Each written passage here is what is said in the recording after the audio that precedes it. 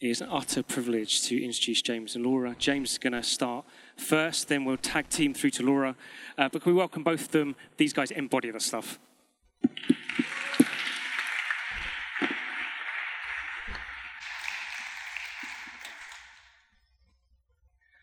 Thanks, Adrian. So we're James and Laura. So Laura's been at Oasis for a little bit longer than me, for about 7 years. I've been here for just over 2, since we got married about 2 years or so ago. Usually see us chasing our 1-year-old at the back on a Sunday morning. It was in creche today, which is lovely. And we're expecting our second baby also at the end of September. I work for a Christian charity that works with kids that have been excluded from mainstream school and helping them get back into school. And Laura works much harder than me every day, all day, looking after Timothy and growing baby number 2. Oh, I've got it. Got this. So over the last year or so, God's been taking us on a journey as a family into living much more simply. And so we're here to talk a little bit about that today. We're going to talk about simplicity in terms of a few different things. Mostly, we're going to be talking about stuff, because we live in a very stuff-driven society. But we're also going to talk about it in terms of our time and in terms of what simple faith looks like, and also living a little bit less wastefully, because I can't resist a bit of environmental preaching. We've titled our talk, Making Room for God and Making Room for People, as that's what our whole journey has been about. Just a caveat to start. We are not perfect at this. I especially fall into the trap of thinking that this new thing is going to make my life so much better. This week it's been my new water bottle. It's very stylish. Yeah, I know, isn't it? It keeps my iced water cold for over 24 hours. But this is a journey that we've been on. And throughout the last year, I've found that God has turned my heart away from the water bottles of this world and towards him. And we've been trying to let go of more things. And as we've done that, we've made more room for God and more room for people. So let's start with the Bible, because that's always a great place to begin. Can you read from there? Yeah, I'm glad this came up on the screen, because I haven't got it written on my notes. So it's from Matthew 6, 19 to 21. Do not store up for yourselves treasures on earth, where moths and vermin destroy, and where thieves break in and steal. But store up for yourselves treasures in heaven, where moths and vermin do not destroy, and where thieves do not break in and steal. For where your treasure is, there your heart will be also. Can we just swap? Sorry, my iPad has got the window reflected on it. So in this passage, it's obvious that Jesus here is talking about stuff. He's talking about our treasures on earth. We live in a society that's fueled by consumerism and materialism. Every advert on TV, every poster on the street, every cafe, every restaurant, every business, every shop we walk past, they want us to consume, they want us to buy, they want us to gain more stuff. And while this might not be true for all of us, statistically, the fact that we're sat in this room means that we're within the top few % richest people in the world. Basically, we have a lot of stuff. And what's important here, what Jesus is talking about, is not the stuff we have, but what we do with it. Jesus here, he doesn't say don't have or don't enjoy or don't share treasures on earth. He says do not store up. I really love a bit of New Testament Greek. And the word treasures here that's used is actually really helpful to look at, because it's the same word that's used to mean store up. And in the noun form, it means both the place where you keep treasures and the stuff that we keep there. So the thing that really struck me when I was reading this was that it's really sedentary. It's not treasures that are being used. The emphasis here is on storing. It's stuff that's kept away, locked in a vault. It's like a pirate burying his treasure in the sand, with only a map to tell him where to find it. It's quite selfish.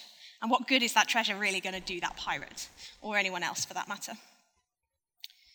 The word treasure here also, it always makes me think about the crown jewels. And one thing I really love about the crown jewels is that even though they're absolutely priceless and irreplaceable, they're not locked away in a vault. If you take a trip down to London, you can go and see them, albeit you have to be behind a big glass screen and you have to pay, obviously. But we can all share in their beauty and in their history. It's not treasure selfishly locked away. Instead, it's stuff shared for everybody to enjoy. God created for us this beautiful world, and he made us to reflect him as creative beings. Creative stuff is good, and stuff comes out of creativity. We see this in beautiful houses, great music, stylish water bottles, great art, and even great kitchen utensils that help us make our lives easier. I really love my slow cooker, for example. This stuff isn't bad, this stuff is good. It's all about what we do with our treasures. Do we open up our houses? Do we share our music? Do we loan out that slow cooker? Or do we bury our treasures in the sand like that pirate? I once heard someone preach, and they said you should always hold things in an open hand. And that phrase has always stuck with me. God gives us really good gifts. He gives us all our stuff. He gives us our beautiful homes, our pretty water bottles, but he calls us to hold on to them loosely because they're not worth clinging to. He's what's worth clinging to. So we hold them in open hands, freely receiving what God gives us and freely giving them up when it's time to do so. It's also about being good stewards of those gifts that he's given us for the time that he's given them to us. For me, that's all about the planet and living as environmentally a friendly life as possible. As always with God, it's all about the heart, as he says in this passage. Jesus here is not calling us to a life of monkhood. He doesn't want us to live with just the clothes off our back. Instead, he's urging us not to keep our things to ourselves, to hold things with an open hand, and ultimately to cling to, hold on to, and share and love the greatest treasure of all, the treasure that we have in heaven, and that's Jesus Christ. Against him, all these earthly treasures, they pale in comparison. He is the pearl beyond price. He's the greatest jewel. He's more beautiful than the entire crown jewels put together. And my prayer for myself and for all of you is that one day we'll be able to say with Paul, and mean it with all our hearts, that I count it all as nothing compared with the surpassing worth of knowing Christ. So, apart from the Bible, why is simplicity important? So a couple of things. Jesus is our example, as Glenn so helpfully shared with us last week. Jesus lived really simply. He lived the first 30-ish years of his life just as a carpenter in a small town, and the last 3 years as a traveling preacher. He didn't have lots of stuff. It's also part of God's character, and so it's something we're called to reflect. After all, how simple is the gospel? A lot of what Jesus did was to come and simplify. He took the entire Old Testament, and he, with all its laws and regulations, and he boiled it down to just love God and love your neighbor. It also creates a massive amount of space in our lives. I think that's what we found the most on being on this journey. And we'll talk a bit about that in a second. Yeah. So the next thing to talk about then is what that's looked like for us practically. There's been a gradual process over the last few years, but we started properly thinking about this sort of stuff last summer when we read a book called Seven, An Experimental Mutiny Against Excess by Jen Hatmaker. So we haven't got one to give away. We forgot to bring it, sorry. Yeah, but if you want to borrow it, you're more than welcome to ask us and we'll loan that out to you. And she basically takes 7 areas of her life, one a month, and simplifies them to 7. So 1 month she spends the whole month wearing just 7 items of clothing, which I think would be a big challenge. However, this is a little quote from the back of the book. So what's the payoff from living a deeply reduced life? It's the discovery of a greatly increased God, a call towards Christ-like simplicity and generosity that transcends social experiment to become a radically better existence. So last summer, our first with Timothy, we took some time out to think and pray and read about how we wanted to raise him. And for us, materialism is hard, so we both grew up with a lot of stuff. Laura more so than myself, but me still, relatively a lot. So giving up our attachment to things is something that we struggle with because it's been ingrained in us over time. So obviously Timothy has a fresh start, a clean slate, and we don't want that to be true for him. So we think carefully about what toys we buy for him, what clothes, how many. So with God's help, we're trying to change our own attitudes so that we can be good role models for him. As Laura's mentioned, God's given him a real passion for the environment and green living, which has led our family on a journey towards living a bit more environmentally friendly and a journey towards zero waste, which we would love to talk about if you come and ask us later. We haven't got time today. But I guess more practically even, what does this look like for us now? The first thing is that we've given a lot of our stuff to charity when we started thinking about living more simply. And we try and keep doing this too. Try and make space, physical space in our house, in our cupboards, and so on, and loosen the hold that stuff has on us too. If we're able to give it away rather than holding it to ourselves, then that's something that we found beneficial. We have a charity box on the go, always, a permanent box in our cupboard. So that when we see something in our house that we aren't using, we just think, oh, we'll put it in the box and give it to charity, rather than thinking, oh, I must give that to charity one day, and it still stays in the cupboard. And we think carefully too then about bringing new stuff into our home and what that would be. So the next thing also is we don't have a TV license, which has been quite tricky the last couple of weeks, but we're doing okay. And we watch Netflix and other streaming sites. Other streaming sites are available for you to choose, not just Netflix. But this has meant that most of the time we watch what we choose to, and we don't flick through for the sake of it, and therefore cluttering up our time as a way of simplifying our time. But one thing we did decide to do, and have quite struggled with, is have an electronic-free evening every week, and we're trying to do that, and we're working on it. But it's something we want to model for Timothy. In terms of simplicity, again, we don't want him to be dependent on technology like we often find ourselves being. And it's good, but it gets in the way of the best things sometimes. And the final thing, practically, is that we try not to be sentimental too much, so we don't keep lots of stuff to remind us. So historically, I'd be a little bit more like that and keep lots of stuff in a box. And Laura's policy, which I'm trying to work on and get in there with, is to take a photo and then get rid of the stuff. One thing that God's been really teaching me over the last, personally and not kind of as our family, is that is how to have a real simplicity of faith. So I study theology at Birmingham.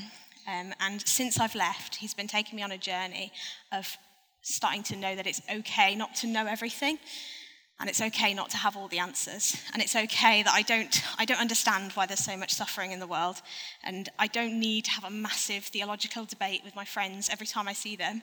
Instead, he's been slowly leading me into simple trust and simple obedience. He asks of me to love him and love my neighbour, not to love him, love my neighbour, and know the answer to every theological question I might get asked. He calls me to faith like a little child, and to the knowledge that he is greater and higher than I, and I can rest completely sure in his love.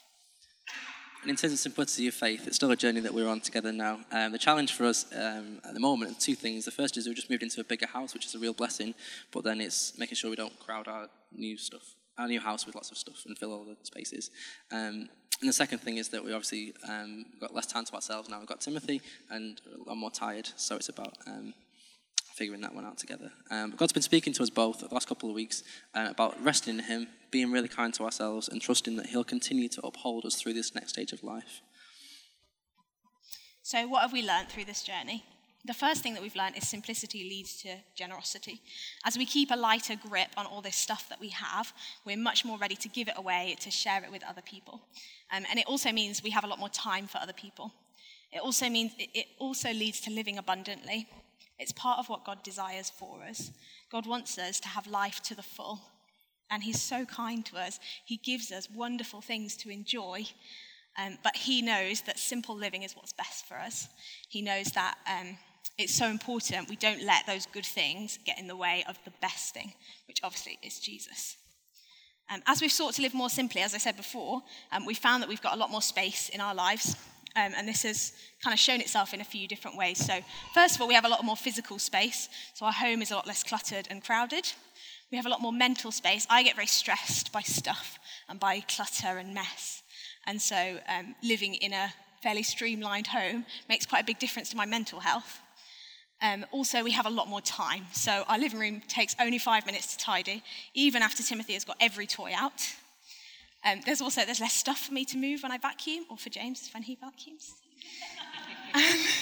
We keep out fewer plates and cutlery, so we only keep out enough to have one each, so there's less washing up. And most importantly, we also have a bit more space for God in our lives. This is one of the things we've actually really struggled with, and I think Sarah's talk was so challenging that we've really struggled to use that extra time to spend with God in that solitude. And so that's something we really want to grow in. And so please carry on asking us about that and how we're doing. And as I keep saying, we're still on a journey. We don't have all the answers. We're just trying to move forward in this with God's help. But here's some things that we have done that we found really helpful. Just 3 quick things that are really practical. The first one that I would say is find a box. It can be cardboard, it can be plastic, it can be anything. Just find a box and make it a charity box that lives upstairs in a cupboard in a permanent place, like we said earlier. And the second thing is then when you're looking at your stuff, just going around your day-to-day life, you look at something, you can think to yourself, does it bring me joy? Is it useful? Or should I get rid? That's a good way that we found of thinking, Should we get rid of it or keep it? And the final thing to say is that saying no can be really good in terms of time. It's good to say no to doing good things if they're going to get in the way of something better. So, for example, if I was to stay late at work one night, I might make my lesson for the next day really, really good, which would help the kids that I'm teaching. However, the family time is more important in that context. That's the best thing. So finally, here's a couple of questions for you to think about and pray over this week, and we'll do the same and ask God to speak to you about. First is this: what is taking up space in your life? The second is the good stuff getting in the way of the best? And the third, what areas of your life do you need to simplify? So I'll just pray to finish. Dear Lord, thank you that you give us good gifts. Lord, give us good gifts on this earth, but you also gave us the best gift that we could ever hope for, which is your Son. Thank you that we can never lose you. You're always with us. And I thank you that you've given us that greatest treasure already. And I pray this week, Lord, that you'll speak to us. Holy Spirit, just speak to us about how we can simplify and make more room for you and more room for others. In your name, Jesus. Amen. Amen.